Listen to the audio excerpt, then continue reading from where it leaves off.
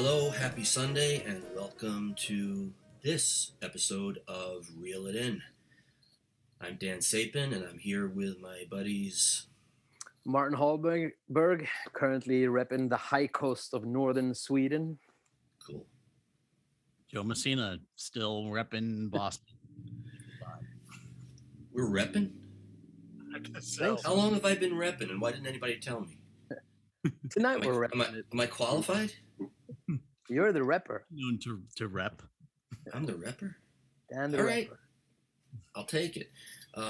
We are here today to talk about dreaming and why it's such a big deal for us. And what I'm going to do, since I've tried to talk about this idea a number of times, but it always comes up a little more awkwardly than this text I wrote to my buddy the other day. So I'm going to read it to you. I've been filled with thoughts about how the human psyche, as seen from one outside perspective, is obsessed with its dreaming and its dreams. Dreams per se, the life of imagining, even the fact that there is this peculiar constant creation and commentary of alternate realities, these multimodal representations. We're dreaming them involuntarily. We dream them at night. We're haunted by those dreams. We interpret those dreams. We tell variations on reality as if they're objective accounts, partly because our memory constantly jams and improvises on every bit of material that comes through our minds, and partly because we never remember things precisely as they happened. We're always overwriting and rewriting our memories based on the last time we remembered them and whatever happened since then. We write those realities so as to induce dreams, or as some of our favorite psychoanalytic thinkers, Mike Eigen, Wilfred Bion in particular, call them hallucinations. We write those realities so as to induce dream hallucinations in others. We configure the language specially so as to inspire idea, sense, metaphor, hallucinations of conditions, situations we may have never experienced, or which point to a way beyond our own capacity for experience. We go places to have and experience alongside other people those hallucinations.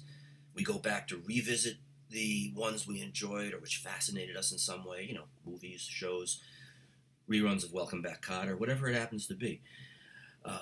We create music to induce the shifting play of emotions and the sensual responses that grabbed us for the sheer love of the patterns, the feeling of it, for the synchronization of aspects of ourselves with the patterns that we get from other people. Think of a soundtrack to a movie. Think of the music itself and why we go to a certain song at a certain time, why one of those songs can't get out of our heads. It's not just music. That piece of music is the whole map, the whole contour of the emotions and the thoughts we had. So that's a dream also. It's a musical dream. And so on. I mean, we're all about the dreams. We have powerful philosophies concerned with the character of experience. And these peculiar things we call beautiful, or beauty itself, which we also associate with strength, simplicity, complexity, touch, the feeling, the sensual quality of things.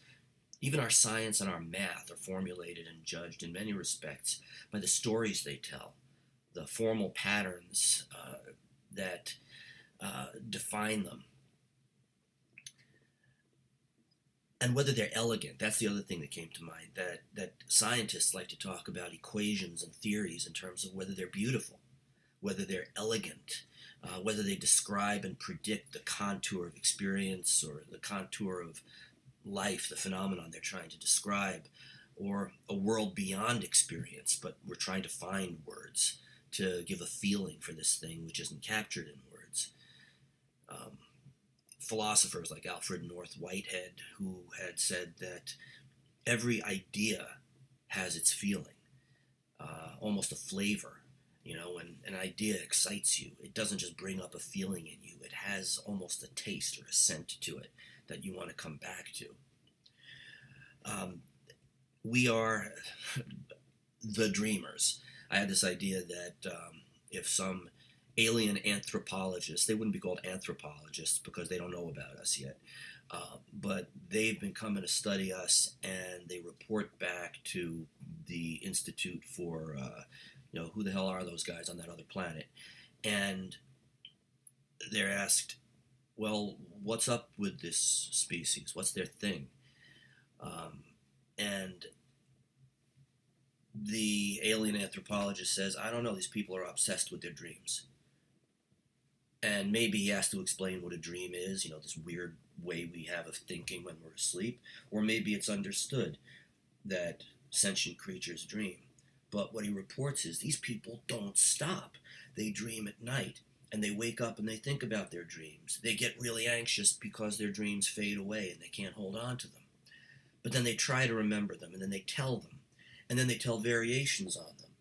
And then they have their psychologists, Jungian analysts who say, dream it forward, amplify it, keep dreaming it. And they keep thinking about it. And then maybe they write it in their journal. And then maybe they write a story about it. And then maybe they get hundreds of millions of dollars and make an alternate reality out of it that people all over the world are going to go and watch. These people do not stop dreaming. Everything they do, all their cultures. We are the dreamers. And this also comes to me, well, as I'm saying it, I'm thinking Willy Wonka. We are the dreamers. We are the, somebody else knows this quote properly. It's also my favorite band, Echolin, that has a snippet of that on their first album. Comes from Wilfred Bion. It comes from T.S. Eliot. Wallace Stevens, my favorite poet, said things about it. But that idea that maybe more than any other quality or activity, we dream. And I thought it would be cool to talk about that. Nice. We are the dreamers. We Yeah, are that's the cool. dreamers. Hello. My pops just walk in there. Hello, Mr. Hallberg. Yeah, he's up there. They've been for dinner. What's up? Okay. Yeah. Going downtown. All right. Yeah, he's just passing through here.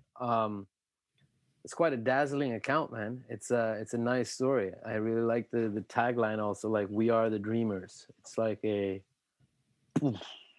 belly hit somehow. It's just like you want to land in that. Somewhere in Galaxy M87, there are people talking about. Did you read this article on the dreamers on that planet? Yeah, that's them. That's us. Yeah. No, They're I talking have. about us. Yeah. And also the musical dream is nice. I actually dreamt the other night, like 2 nights ago, I dreamt that I was performing a musical concert, which is weird because I don't play an instrument. I've never had that dream in my entire life. I think I was playing the piano or something. Like I was alone in this circular stage, and there's like people around me, and I was like composing something on a kind of piano-like instrument. It's a very interesting dream, except I don't play. Like I've never had that. But yeah, I mean, I have a lot of associations to this: the image, the screen, the pictogram, the visual representation. I think there's a few different ways that I'd go with this. Like one of them would be, like you said, in terms of beyond and dream work. Not the act of physically sleeping at night, even though that's the most apparent one, but in terms of dream work as metabolizing everyday residuals, congesting, digesting fragments into something representable. And that's a kind of healing work that can be done while sleeping, but also meditation or contemplation or reflective states, reverie, as he talks about, the mother holding her little infant and allowing the infant to scream and shout and just holding it for him and letting things be the way they are. So that's kind of one avenue I see. Yeah, a different one would be this more, yeah, exactly. I was thinking also of this controlled hallucinations that you were touching on, how we as a human species always create maps of what's going to happen to us. You know, we are like encoding machines that test our predictions to reality. We might think that we experience the objective reality exactly as it is, but there's always that slight little distortion, fueled by subjective kind of encounter with the world. And based on our experience, one can look at the brain as that kind of more of an economical model of the brain, I guess, like more Freudian, where you look at homeostasis, like the body's quest for maintaining a good balance of needs satisfaction. And the way to do that is through predictions. If I do this, I'll get food. If I do this, I'll get intimacy. If I do this, I'll get care, you know, whatever the needs are. But then that dissonance between your prediction and the world's response is constantly updated. And I think the image and the screen plays an important role in that. How you assess a milieu when you come into a room, you know, that's instantaneous, like boom. Mm-hmm. The sensory perception of your body relates quickly to the visual top-down kind of encoding, and boom, you have that kind of idea. This is what I'm supposed to do. And then you do that and shit doesn't work. And you're like, uh-oh, I'm in trouble now. So you need to update that prediction. And I think there's a bunch of people who talk about this in terms of inference and predictions, predictive coding, homeostasis. That's kind of the neuroscience, the cognitive neuroscience group. So that's one path. And then the third one, like you alluded to, would be symbols, myth, the archaic element of the pictogram, you know, the archaic element of images predestining us. How do you say predestinate before us, you know, like a prehistoric kind of image. And there's a very interesting French psychoanalyst called Olagnier. I don't know if you guys have heard of her, but she was quite famous in France, but I don't think she ever became famous outside of France. Pierre Olagnier or something. I know She's some quite of the cool. French. There was, you know, Didier Anzieu. Yeah, exactly. But I don't know her. No, she's not that known, but she was formidable. And she had a very interesting account of what she called emotional pictograms. And her theory of this is that normally we do this separation between primary process and secondary process. We've talked about this in a previous episode. But Olagnier says that there's something even before the primary process, which is like a prehistoric primordial element where the infant is not yet aware of his or her own subjectivity. So he's merged with the mother, and he gets a representation of himself and the image at the same time, you know, sucking the titty or the thumb or whatever. So the body and the erogenous zones get coupled with an emotional memory before individuation, before separation. And that is even deeper than the primary process, because primary process is usually associated to fantasy, wishful thinking, delusion. But this thing here would be even under that. So it's a kind of primordial condition of something terrible, I guess, because everything is one and the same. There is no awareness of being a separate subject. And maybe Which that comes from frustration, doesn't it? I guess that when there's a difference, as you said, between what emerged and what I got, some function has to kick into gear. That and I think Hillman and Jung and maybe some of that mythological track would be somehow maybe related to that archaic primordial pattern of pictograms as somehow relaying something to us that we know that we don't know it, still it feels like we know it, you know. Something of an echo or something like that. Something came to mind though, and about your definition of fantasy, which I think is a good account of a more Freudian perspective. I also think of what Jung and, in a different sense, Melanie Klein did with fantasy, that if you think of fantasy, which they spell Phantasy,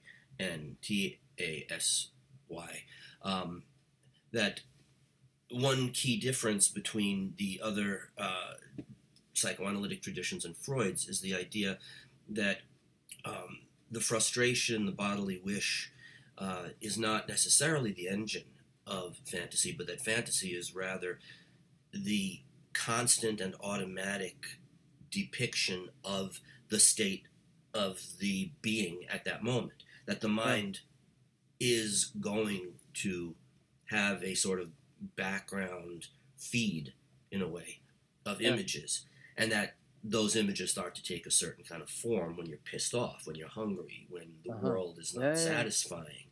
Yeah. And so you have a couple of approaches here. One is, do we create art as a more sophisticated way of doing what an infant does? Namely, I'm hungry, I got no titty, so I'm going to think of one.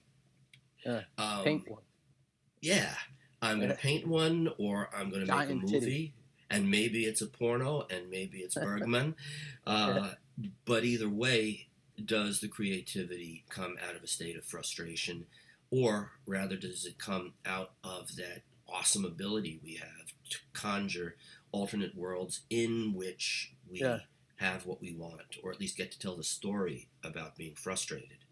Yeah, I guess in the second one we're more the creators. I mean, I I link that more to that kind of Bionian approach in a way. I guess Bion in that sense represents in this discussion to me more of the subjective, like the individual as a subject, whereas the Freudian economical model will look more at drives. Like, what do you need?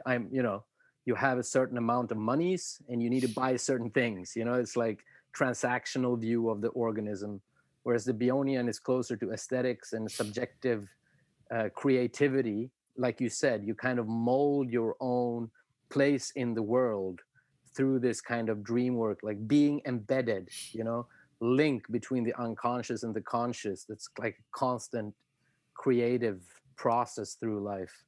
So I guess they're quite different in that sense, maybe. I'm not sure. Well, they tell different parts of the story, and I think one No. of the things you bring up the aesthetic, which is not only about beauty, of course. It's not even in the root of the word. It doesn't have anything to do with beauty, but the quality of the experience. One thing that the Freudian tradition doesn't really have anything coherent to speak about is, well, what about beauty? What about that richness of feeling that is I agree. not about Drive satisfaction. drive satisfaction? And well, Freud did suggest sublimation, in which through art and science, the nasty urges are cleansed. But as with a few more ambitious attempts of Freud's to get beyond his own metapsychology, um, sublimation, which was you take something raw and you cook it, you make it better, you make it digestible, but you make it higher. Redemptive, you make art or science out of, an urge to be smarter than your dad, which in itself was an alternate to killing him in the Oedipus complex, because you're not supposed to. But there's sublimation, and then there is eros, which is another one of those examples where Freud decided to use an ancient mythological character to describe something he didn't otherwise choose to describe scientifically. And whenever Freud did that, he tended to just sort of peter out, because he couldn't deal with, among other things, he couldn't deal with the concept of beauty. He couldn't reduce it. Sublimation and eros are all about getting somewhere else, about something higher, about something divorced from the drives and the frustrations. And so, in a way, that's one of the things that set the stage for everybody who came after Freud. Because, well, I'm sure that Hippocrates was a decent physician for his time, but he needed a few thousand years worth of more doctors to figure out the stuff he couldn't do himself. So, cool. Look at that. We've got we've already got the two forks of the tradition there: the Freudian and the Kleinian, Bionian, Jungian. And there's more to be said out of that. But drive, satisfaction, frustration, and beauty And maybe there's a triple fork. What do you call it? Like a three, like the Poseidon A fork. trident. Trident, yeah. It's a trident because I'm quite interested, even though I don't know so much about it, I'm quite interested in that cognitive neuroscience computational model of the mind where the image and the picture and the dream is just seen as a kind of instrument in the coding, the Bayesian brain. Have you heard this term? There is a term of the Bayesian brain that basically, Bayessin. Yeah, yeah, remind me. BAY. I think it just looks at the brain as a computer, more or less. You know, like a constant, sending out stuff, receiving stuff, matching the mismatch, and you have the bottom up process, which is like sensory to cortex, and then you have the top down, which would include the kind of abstract thinking, the concepts, the image that goes down. And this whole machine just flows day in and day out. So in that perspective, the kind of hallucination is nothing but how we all live, basically. In that sense, shooting out your view of things and receiving the feedback from the world, updating your image, that's what we do. And it takes a lot of mental capacity. So it's an expensive way to live. That's why we need to nap, we need to sleep well, we need to work out, we need to eat properly, because the brain in that context is there to keep us alive. In this model, the brain's job is to keep us alive and to make demands on the body, what the body needs to do. So the brain controls the body through controlled hallucinations that are like 99.5% accurate, but that always needs kind of revision. So that would be, I guess, the third kind of thing on the fork. You would have the Freudian drive model in the middle. You would have the Bayesian subjective kind of dream work as a subjective conglomerate of emotional experience on one side, and then you have the computer model of the neuroscientists on the right hand side. We can kill anybody with that trident. Oh, yeah, and there's room for more pointy parts. Yeah. But there's one more piece here between the Freudian and the other than Freudian. Of course, Freud's main definition of the purpose of a dream is to keep us asleep. We dream so that we will not be disturbed, awakened by those emergences of the drives and frustrations, which, well, they would wake us up and we'd be crabby the next day and for the rest of our lives. But Bion had this beautiful way of preserving and extending Freud by turning him inside out. Mm. And one of the best examples of that was the way in which Bion defined dreaming as the process by which it becomes possible for us to wake up at all. That there is no consciousness, there is no reflection, there is no subject at all without the dreaming that enables us to have a thought and to witness ourselves thinking and to think about the process of thinking and to desire coherence and beauty and satisfy unmet needs through the thought alone, through the image alone.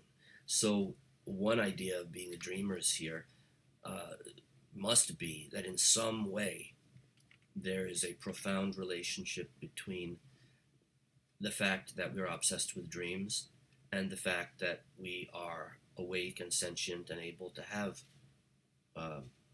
dialogues like this one. Mm. Yeah. Alpha function, take all of those bodily noises, turbulences, as Bion says, and turn them into something that can be thought about and then something that can conduct. Didn't he say something like giving thoughts a thinker, right? The thoughts without a thinker. Yeah, and what you said, like through the dreaming, the thoughts will get a thinker. You create the thinker by being able to dream. You know, the person who can dream suddenly has a perspective to his dreams. There is somebody who who have thought the thoughts that were digested in the dream. Whereas a person who's awake all the time, he doesn't have that thinker. He is psychotic, basically. And in that model, Martin, say something more about psychosis, because we already used the word hallucination. Yeah. And anybody who is not familiar and comfortable with the language of Bion and Michael Eigen, who was the emissary for many of us for Yeah. the works, the thinking of Bion. How do you understand the meaning of hallucination and why that word was chosen, given all the baggage it has? In what context? You mean in because in the neuroscientific model, they use hallucination in a perfectly normal setting. They use it just to infer that we are seeing something that is not actually true. And what I'm talking about, for psychodynamics, though, how we have a word that is associated with malfunction. Yeah, no, in that context, I guess I would, I'm not an expert in that field at all, but the way I understand it is more towards that kind of Bionian Eigen approach where that kind of contact barrier breaks down. I guess one way of explaining a psychotic person would be to say that he or she cannot dream. There is no container in which the thoughts can become metabolized. So everything is evacuated and projected onto the external reality. So the psychotic patient would need help to bring back what he or she continuously evacuates, projects, through projective identification. The person persecuting you becomes an object in the real world. So the hallucination in this sense is a pathological and severe condition, right? You see things that are not there because it's your internal state that has been thrown out like a pizza on the real world. So what you're visually seeing is your internal creatures. So if that person was able to dream reverie, if there was a container, an internal container that would able to digest these thoughts, bind them together, the outer objects would become internal again. And then that person would see there's trees out there, there's an ocean, there is beautiful nature, there is no persecutory gang members trying to shoot me. So that would be my rudimentary understanding of psychosis in this context. And by making it possible for, well, use a patient or an analysand here, by making it possible for a psychotic patient to know the difference between what is inner and what is outer, you make it possible for him to work on that inner experience, because it's now not a quality of the world. It is not a world full of frightening things, of things that come and go unbidden. There is a basic understanding of what comes from me and what is out there. And that's a precondition for analysis. But then, if we are the dreamers and there is a non-pathological... By the way, I want to say that the idea of the hallucination also does go all the way back to Freud and pre-Freud, but we won't go there at the moment, that the absent breast is hallucinated. More to be said about that. But if we are going to talk about the humans of this epoch, these few tens of thousands of years, as the age of the dreamers, and this has nothing fundamentally to do with psychosis or sickness of any kind, then what is this non-pathological use of the word hallucination?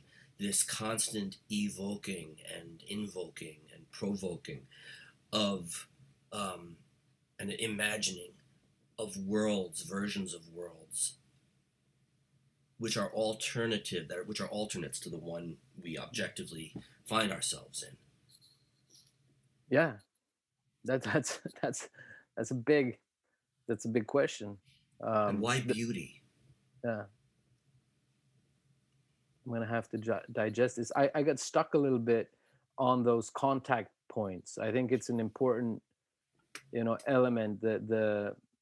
there is one kind of contact barrier that Bion talks about, the internal contact barrier, and then there is that outer bodily membrane between you and the world. So I think there's levels of those contact points that are always breathing to some extent. They're oscillatory, you know, that they're not, they can let things out, but they can also let things in, right? Both internally, psychically, and vis-a-vis an object or the world. So there is that kind of breathing pattern that permeates us, I think, is a word that fits for me in this context. You know, those membranes allow us to change and be changed by our surroundings. So I got stuck a little bit there. I don't really know how the word hallucinations would fit into this kind of context that you're describing now of thinking the new world. Maybe as a creative impulse, you know, as a aesthetic drive, like you were saying before, of reaching beyond or ascending above the Freudian drive satisfaction. I definitely agree to that there is something inherent in us that strives for, let's say, harmony or melody or union, or I don't know, like eros, something to that effect that goes beyond object relations. And I guess poetry for me is one vehicle for that, for sure. And music is one for many people, I guess. And there's a whole nother idea: musical, acoustic images, acoustic hallucination. Yeah. But I want to throw something in here because clearly, I mean, the word hallucination has been stretched maybe to its breaking point. And, well, look up the etymology. There is, first, in the online etymology dictionary, the Latin hallucinatus, which then turned into hallucinatus, which is the past participle of hallucinare, is to have illusions, which derives from to wander in the mind, to mentally wander, to dream, but also to talk unreasonably, to ramble in thought. Gosh, it's one big mass hallucination. To wander in mind, there's the Greek alien, as in hallucination, alien, to wander in mind, to be at a loss, to be beside oneself. Now, I love words and the way they come together, their meeting points. You also have the Greek ecstasy, which means to stand outside oneself, to be beside oneself. However, the Greek halion means also to be beside oneself, with grief, joy, or perplexity. So you have two closely related words with very different implications, because you have ecstasy, which we associate with profound pleasure, something exemplified by an orgasm, but they're spiritual ecstasies. There are other kinds of sensual, even intellectual ecstasies, ideas that blow you away, that fragment you, and make you land someplace other than where you're standing. But like you said, food, wine, music, those are also concrete, small tangents of this. You know, you eat some delicious food, you can start tearing up almost. Yep. And it's that kind of dialogue between things outside of oneself almost. Like, why am I crying? I don't understand. It's just veal, or I ate today. Why am I crying? It's just veal. I ate today trout that is quite cute. There's people here in the summer house neighborhood that have fished by themselves with a net, and there's like a 5-year-old girl and her dad who sold like for $6 like smoked sea trout that they have caught in the net. So we bought one of those and had it with some potatoes and rosé wine, and it's beautiful. I mean, it's so good, and it's really that kind of thing where something just hits me that's kind of beyond any cognitive representation. It's like, fuck, it's so good, It's just I really would like you guys and our millions of listeners and viewers to come away with something from this show. So Sea trout. I just want to add, you're in a good restaurant, the chef comes out himself or herself to ask you how's the trout. Don't describe it as cute. Yeah. No, it You'll was get hurt. yeah, it was more the girl and her father that was a cute little thing in the neighborhood here. It's not that very often that people do that anymore. You know, you fish the fish and then you put on a little plastic table and you sell it to the bystanders. Oh yeah. I thought that was cute. But those sensations anyway, like the food, music, wine. I guess sex is a little bit different, at least in my book. It hits a broader register of sensations, maybe. But those kind of what would one call them? Like food and wine. What are they? Are they like taste orgasms, or what are they? Well, yeah. Those are gustatory, olfactory hallucinations, you could say, ecstasies. But one of the things you're saying here is that any of the, call them primal, primitive functions, the things that we need to live, our food, our procreation, our pleasure in the bodies of ourselves and others, we can elevate them to an art. And in a way, you can say the sublimated aspects of our culture are essentially taking the basics, the bottle, or in many cases, the bodily basics, cuisine, good sex, Kama Sutra, whatever you figure out on your own. You take something that would work just as well if it gave you the nutrients you wanted, delivered the gametes to your mate. You didn't have to spend all that time bringing ecstasy, but you can. Mm. It's a good idea. Is So there a connection here with the erotic? Well, The yeah. erotic as a kind of profound, like the erotic dimension of life, like the erotic as part of culture or political programs or organization of things, where the erotic is allowed space as constitutive power.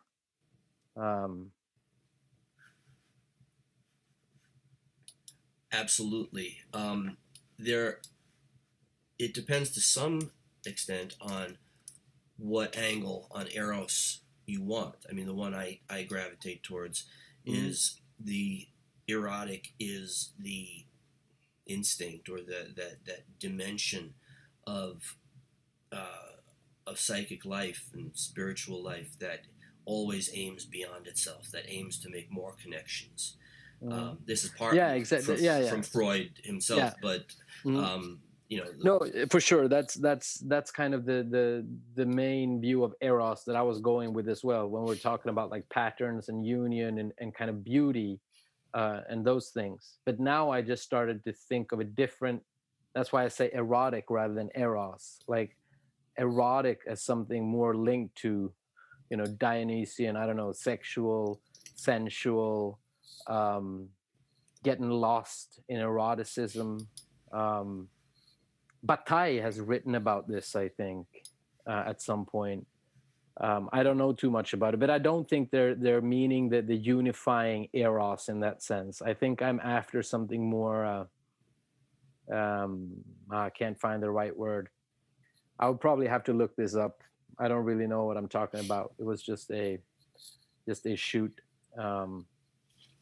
No, I think it's a good one. A culture that allows for the erotic. We're talking about something else than Eros in its standard view.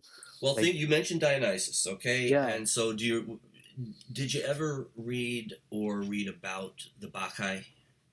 Yeah. The myth of the Bacchae?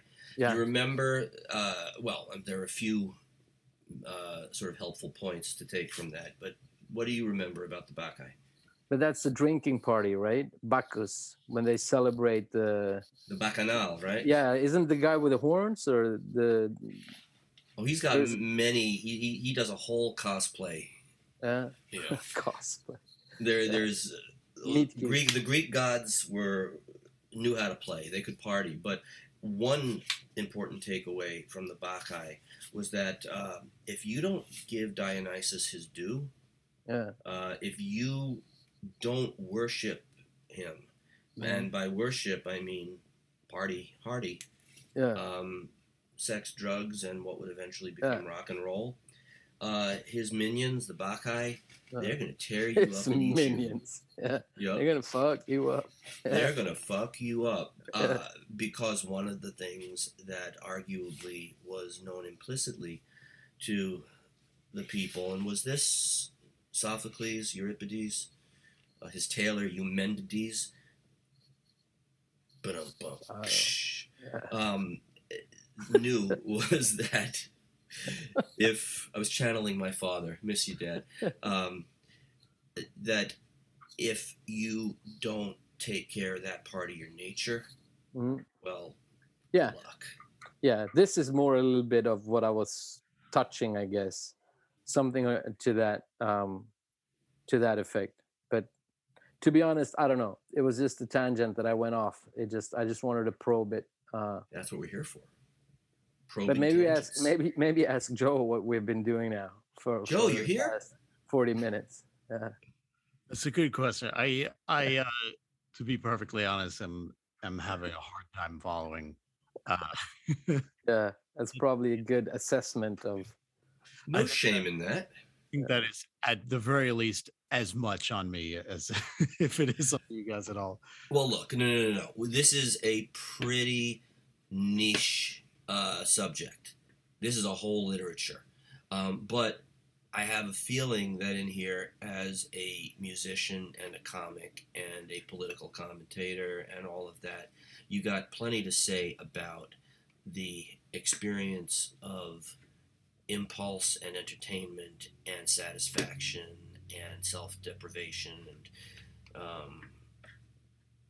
pleasure, what we kind of owe to the gods of wine, sex.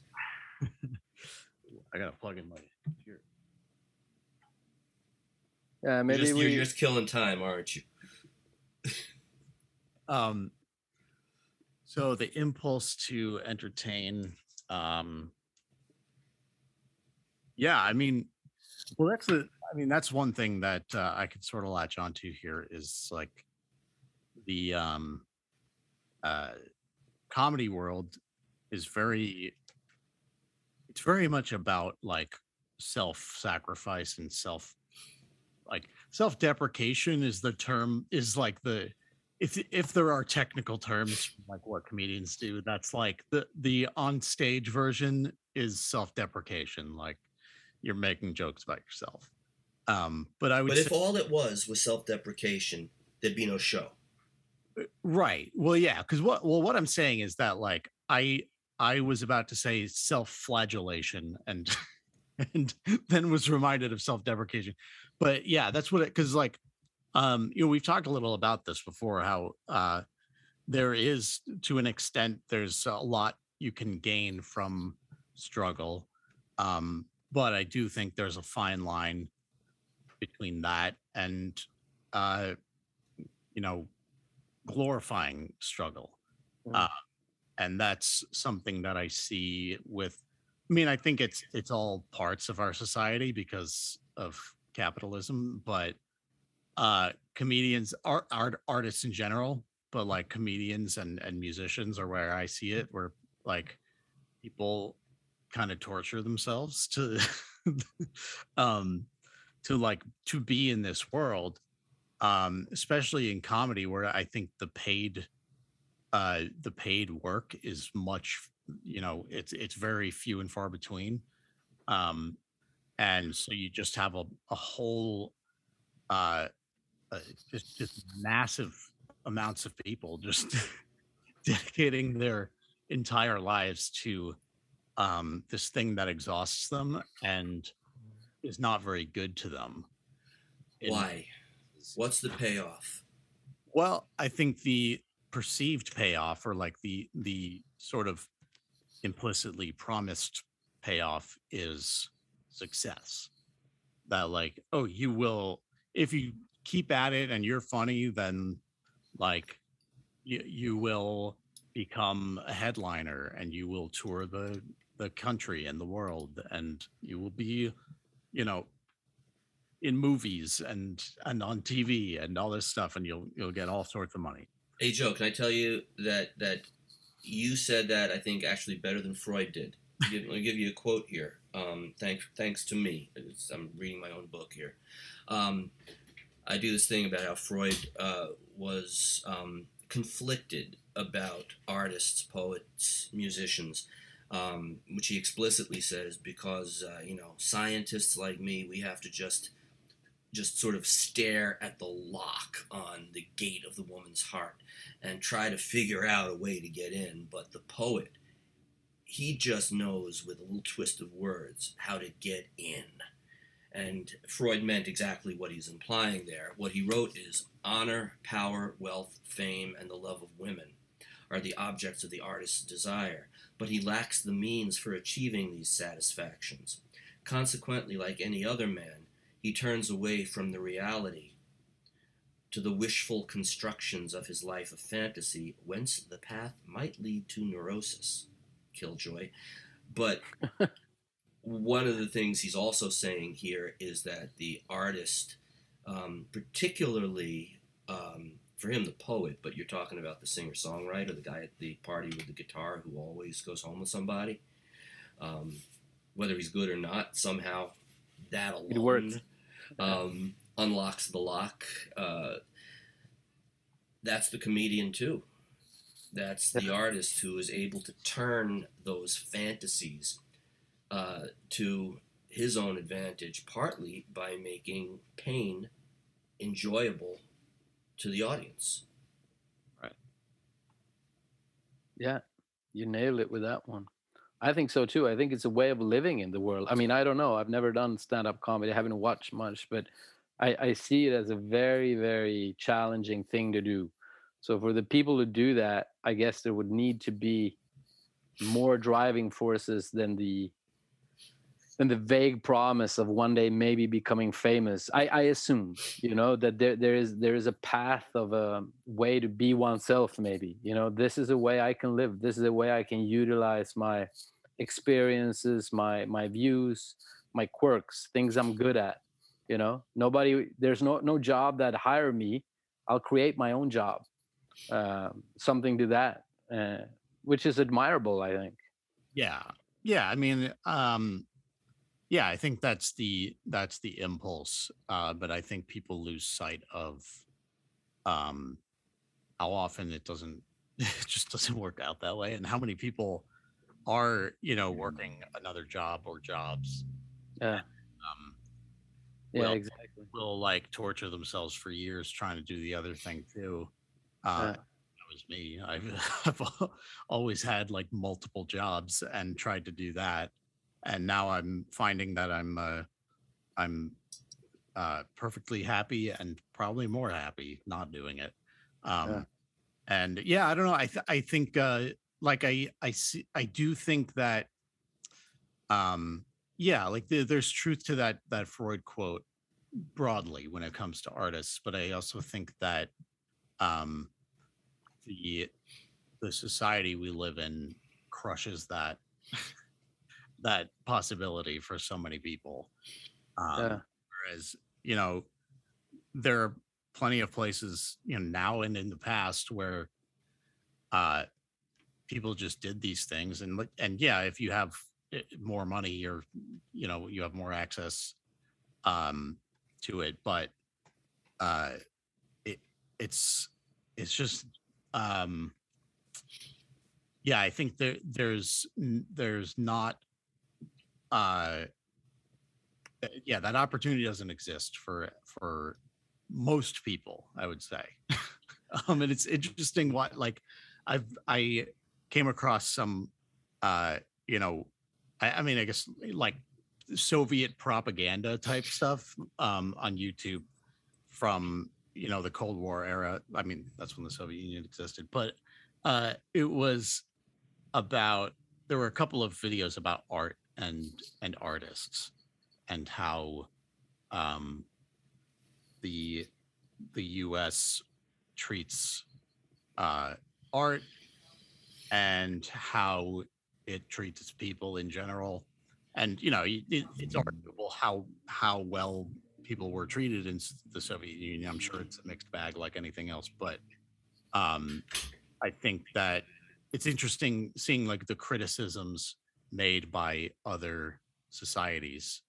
Um, it, Well, you're one of the things I think that since you've had this really interesting line of thought about this sort of idealized socialism, thanks to Star Trek, um, but the capitalist critique is an important one, and now it's not just a capitalist critique, but one that's seen through the eye of social media, in which it's no longer about you got to go drive 14 miles to go to the club where the comedian is. You got everybody in the world who thinks they're funny, saturating the market, so to speak, and the whole everywhere is the marketplace, so that it's very difficult to get your voice heard, assuming you even have one, and perhaps especially if you have one, because part of that contemporary capitalist art market is that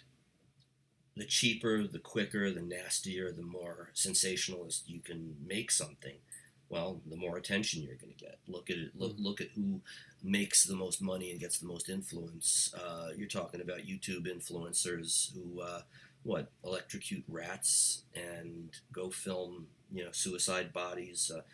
The Paul brothers do this and manage to get in the ring with Floyd Mayweather.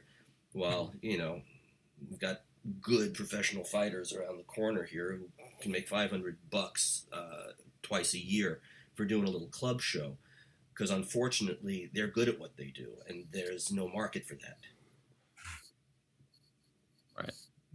I want to make another connection to comedy here, which also goes to other performance.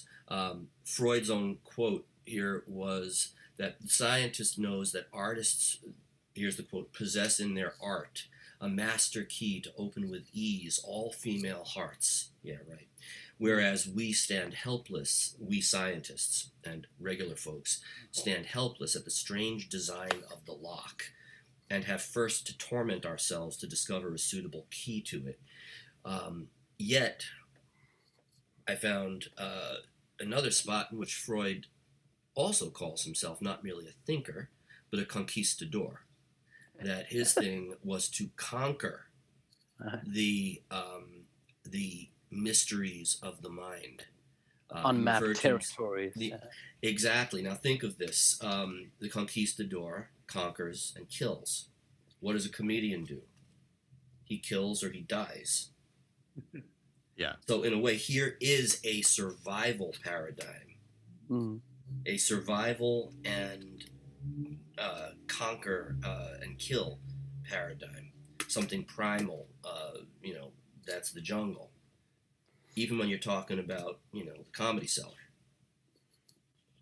Yeah. That's something I can really relate to. Is there's again, as much as like I relate all of this stuff to socialism and capitalism, like I think stand-up comedy is an incredibly capitalist art form. It's one person, like being the master of everything in their little domain, and it is it's all about like the individual, and there is there's this like conqueror's mindset. That's how we talk about that stuff in comedy. And there's the feeling you get when you like kill a crowd. Like it is like this wild, it feels like a very ancient thing. Like you can sort of tell, like, oh, I see how, like, mass murderers like Genghis Khan or whatever existed. Like that's there is, because they weren't funny, right? They had to actually kill, right? Yeah, I mean, it's like, as much as like sports are kind of, or even politics itself are kind of stand-ins for war. Yeah. There is that element in maybe in all art forms to some degree, but in all endeavors to some degree, but certainly stand-up comedy, and that's one thing I find about it that's very entrenched in the capitalist mindset. Yeah. Well, that Freudian quote of like the separation between the artist and the scientist. I mean, it's yeah, it's a little bit. I was about to say unfortunate, but maybe that's not the right word. But it brings back to that very well-known kind of dichotomy, I guess, between the idea world, like Plato and Pythagoras, and the harmony of ideas and idealistic. Utopian, one could go on with like associations from that bulk, versus then the kind of objective, cold physical reality of the scientist that deals with the interactions of matter and pure kind of elementary particles bouncing on and off each other in different constellations. And I think maybe there's that complementarity principle that's useful sometimes, of not fighting too hard, of trying to bridge the two where they can't maybe be bridged, but recognizing that they're both valid, just not simultaneously. You could, like that thing, you can listen to the harmony or the melody of a tune, but you can't maybe hear both at the same time. Or maybe some people can, I don't know.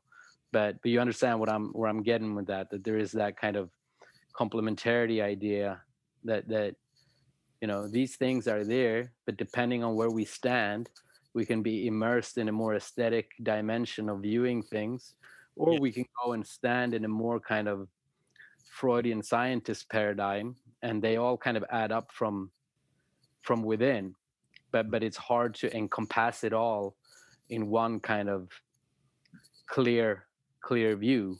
Yeah, that's an interesting point, because I think, I mean, so well, I meant to say before, the way Freud put that is obviously very dated in terms of the what was it, conquering the woman's heart or whatever. Like it's a little insane. Not the least of which because obviously women can be artists and anything else too.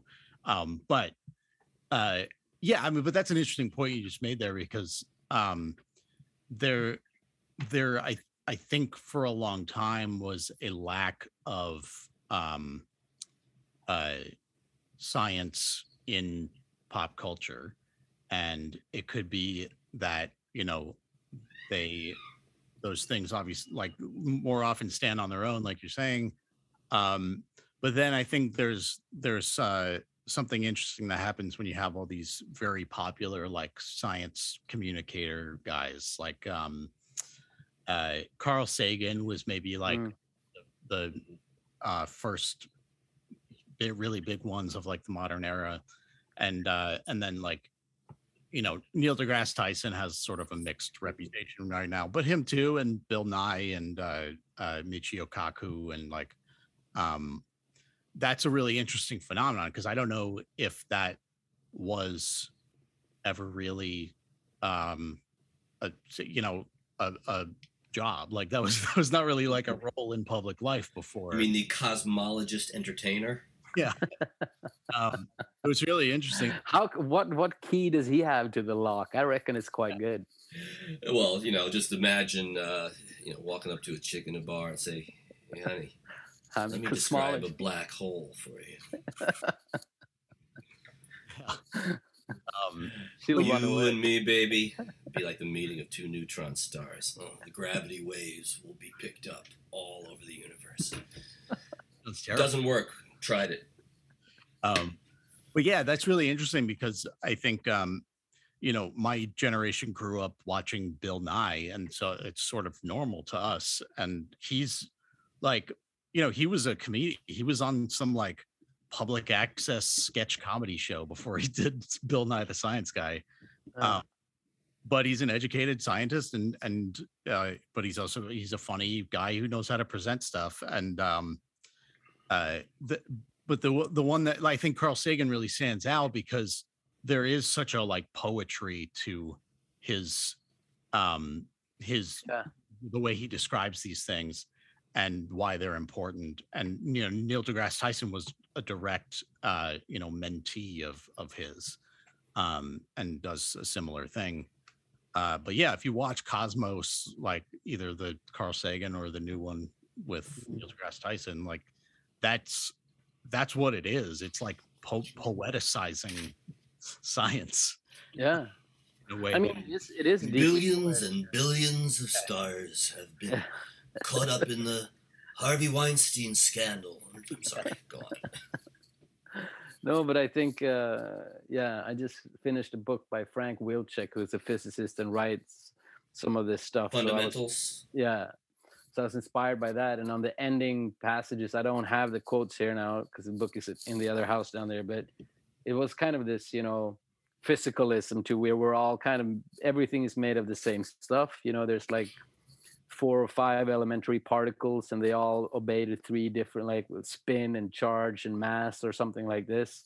So everything comes from the same kind of stuff, but the kind of artistic consequences of this, or the more poetic elaborations of these insights, can be deeply moving, in terms of how we are participating in the world we create, and how these membranes and contact points within us and between us are also made up of the same matter as everything else. So that it can lead to that sense of awe. Einstein, I guess, was a good proponent of that, of a hardcore scientist that was really imbued by this artistic or this kind of poetic sentiment, right, in everything he wrote. So there is that way of being in touch with both of those drives in a better way than Freud was able to do. Using I beauty think. and Yeah. elegance to bring these ideas Yeah. to people. Yeah, without refuting the fundamental scientific laws of that governs it all. Yeah. But can I get to? 'Cause I think this is a beautiful bridge to something. I think, Joe, you're in a position to say something about. So I think the capitalist critique here has a lot of relevance. If everything in the physical universe amounts to, Wilczek, was it Maxwell and Einstein, in their own way, kind of proved Democritus from 2,000 some odd years ago correct, that the building blocks of the universe are all these basic indivisible units, that's how God or the processes of creation made things to be, and that if sublimation and eros and the urge to be more than just these vehicles for physical forces, in our case biological ones, hunger, sex, violence, if we want to be more than that, well, on the one hand, Joe, and you said before that stand-up comedy is very, very much of a capitalist creation or a capitalist thing. What I was thinking then is that ideally stand-up comedy, entertainers in general, but the storytellers, the ones who get a story across by making people laugh and relate to it,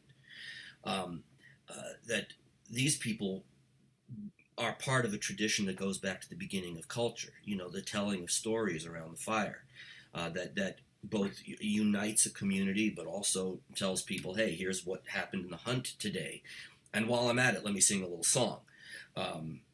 Now, if you take this tradition of storytelling as a way of unifying a community, of helping people connect to one another and relate to one another and share their understanding, and you subject it to a capitalist machine in which every comedian is just another unit competing for its moment on stage, ready to be destroyed and discarded, in which the value of an entertainer is determined by what his or her performance does for the bottom line of the production group or whatever, then you have the capitalist forces that decimate, that atomize all the things that are unique about people, destroying that connection to the tradition of storytellers, that comedians and entertainers are nothing but deliverers of pleasure in the moment, with nothing that goes beyond that. But that is a symptom of the cultural context, not the tradition. Yeah, that's true. Yeah, it's yeah, that's interesting. If you think of stand up as like completely its own thing, then yeah, it's a capitalist creation. But if you tie it into um this storytelling tradition, which yeah, it's like anything else in culture, it's inseparable from what came before it and alongside it. Um yeah, I think uh I think that's a good point. And yeah, I was thinking this before, um, but I think yeah, like ideally, uh, no art would really be a job because it wouldn't have to be. Like it would just be something people did, uh, for recreation or as a hobby. And if other people enjoyed what you create, Yeah. great, but it's like you don't need it to pay the rent, so you don't have to, you know, guide it along those lines. Like this is what Comedy Central will pay me for, so this is what I'm going to say or whatever. Ah, but like a measure of good society could be that the artists are the fine grain of it all, right? I don't know which philosopher had it that way, but I'm sure there are the ones that spoke of the poet and the writers and the painters and the musicians as the vanguards of the highest kind of cultural sophistication. So, could definitely argue that the way we have it is completely mixed up. It should be the other way around. That you know artists should be paid to lead the way towards those images that guide us to beauty, in a way, and not exploited for mass tweets or mass producible memes or whatever it's called. Little um, fragments you can sell. yeah, exactly. But in terms of like trying to wrap up a little bit, I guess my attempt at hypothesis here would be something along the lines that these different versions of the image and the hallucination and the vision and the pictogram, are very important kind of doorways in different respects to go towards that Einsteinian Sagan point where the science, the fundamentals can become beauty. So there is an addition, there is a build on, there is an add on to our fundamental constitution in which we become larger, wider, we are expanding, and become richer in a way. And that the image or the vision can be one important doorway to step into that kind of mode of being. If done properly, let's say, if utilized correctly, the vision can be an instrumental tool to help us go further in that direction. um, I don't know. It's absolutely beautiful. Go Yeah, on, Jim. that was a really good way to tie together, the first, big chunk of this episode that I was having a hard time wrapping my head around. Because yeah, I think it's true. It's like the same way like an ayahuasca trip shouldn't be a tourist destination the way it is now. yeah, Mhm. Like yeah. that for like experiencing these things. Excuse me, I didn't get to meet the goddess. Mhm. Do I get my Go in money the- back? yeah, you can go in line B and take a cucumber from the blue machine. The goddess speaks to those she wants to speak to. I am afraid that wasn't you. That's why. You don't have the key to the lock, you damn Yeah. artist. Yeah. But yeah, Go it's ahead. an interesting point that art serves that same purpose and should be treated as such. Yes, and one little last piece of thread to tie it. Science, all the priorities of a culture, everything that is going to enable it to thrive, to master its world, to build towards the future. Um, Einstein, Sagan, Ptolemy, I don't care who you're talking about here, they had to dream their myths. The Big Bang is a myth. Okay, the grand unified theory, which we don't have entirely yet, quantum loop gravity, and the periodic table, these are all myths. They're all stories. I'm not saying they're false. I'm saying that if there is a fundamental truth out there, a structure to the universe, the way to convey it is by telling a story about it.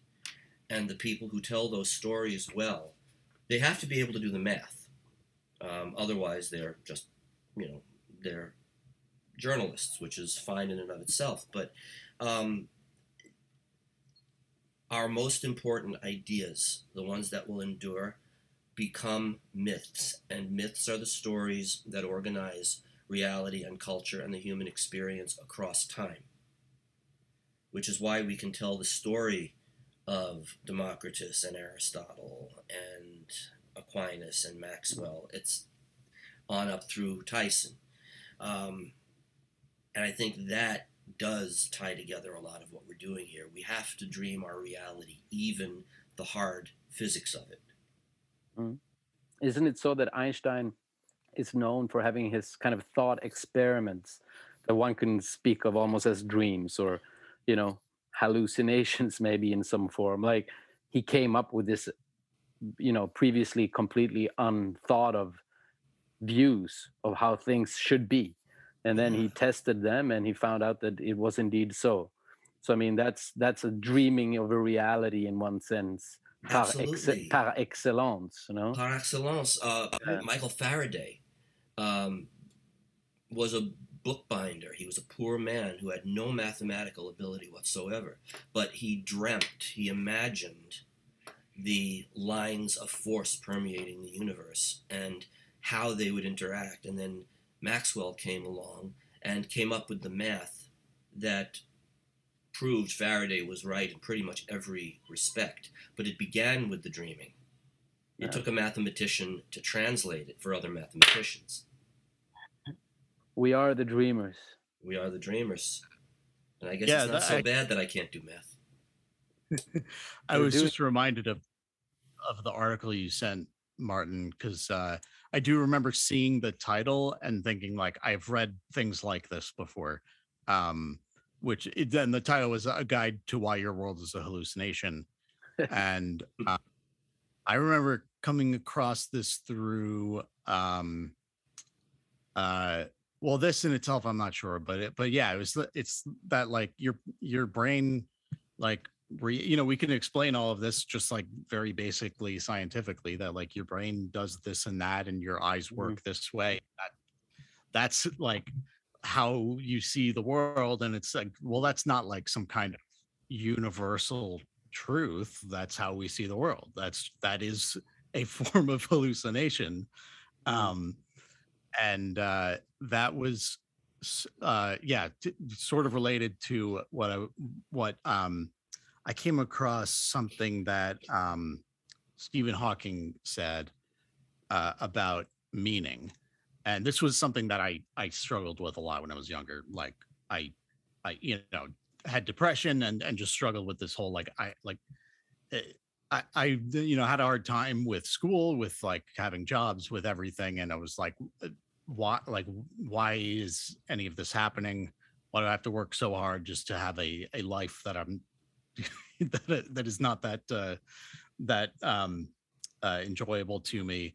And what does anything mean anyway? And the way Stephen Hawking explained this was that meaning is just part of that hallucination that we have. Like, it's no more or less real than anything else. So, like, yeah, your eyes work the way they work. Birds have different eyes. They work differently, like, it's a different thing for them. But, like, yeah, meaning is technically something we made up, but that it's either it's all real or none of it. And there's that intermediate ground, though, Joe, which is that the meaning can be shared. The story holds up, or else we toss it and get a better one. And we can tell somebody from another part of the world with a totally different frame of reference our story, and they probably have something analogous to it. Yeah. It's archetypal, meaning that the meaning is built into the capacities of the human mind. Right. Yeah. The And only a thing that fundament- changes is the costumes and the particulars, but the structure, same story. Pyramids. Yeah, and I think it's important what you touched there, that the sharing makes the meaning come alive, right? You can have a meaning in your own house late at night, but it's firstly when you come through to other people and they can relate to it, they can share it, they can feedback on it, they laugh at your jokes, they show you that they understand. Your meaning has entered into the universe, entered into an intersubjective relationship with others, and that's when the meaning kind of gains a higher meaning. The meaning becomes meaningful in a way. So I think that's an important point you make there, Dan, that it's some part of what we're talking about, although it hasn't been at the front in this episode, definitely relates to how we are with each other and the way we make each other come alive by being with and witnessing and sharing in together. That is a hell of a dream. Yeah. It works All right. sometimes too. Thank you, guys. It's about bedtime here, so it's about time for me and go and dream. See if I play another piano concert tonight. All right, well, try to record this one. Yeah. All right. Guys, Joe, Martin, I'll see you next week. All right. Have a good Bye, evening. folks. Bye-bye.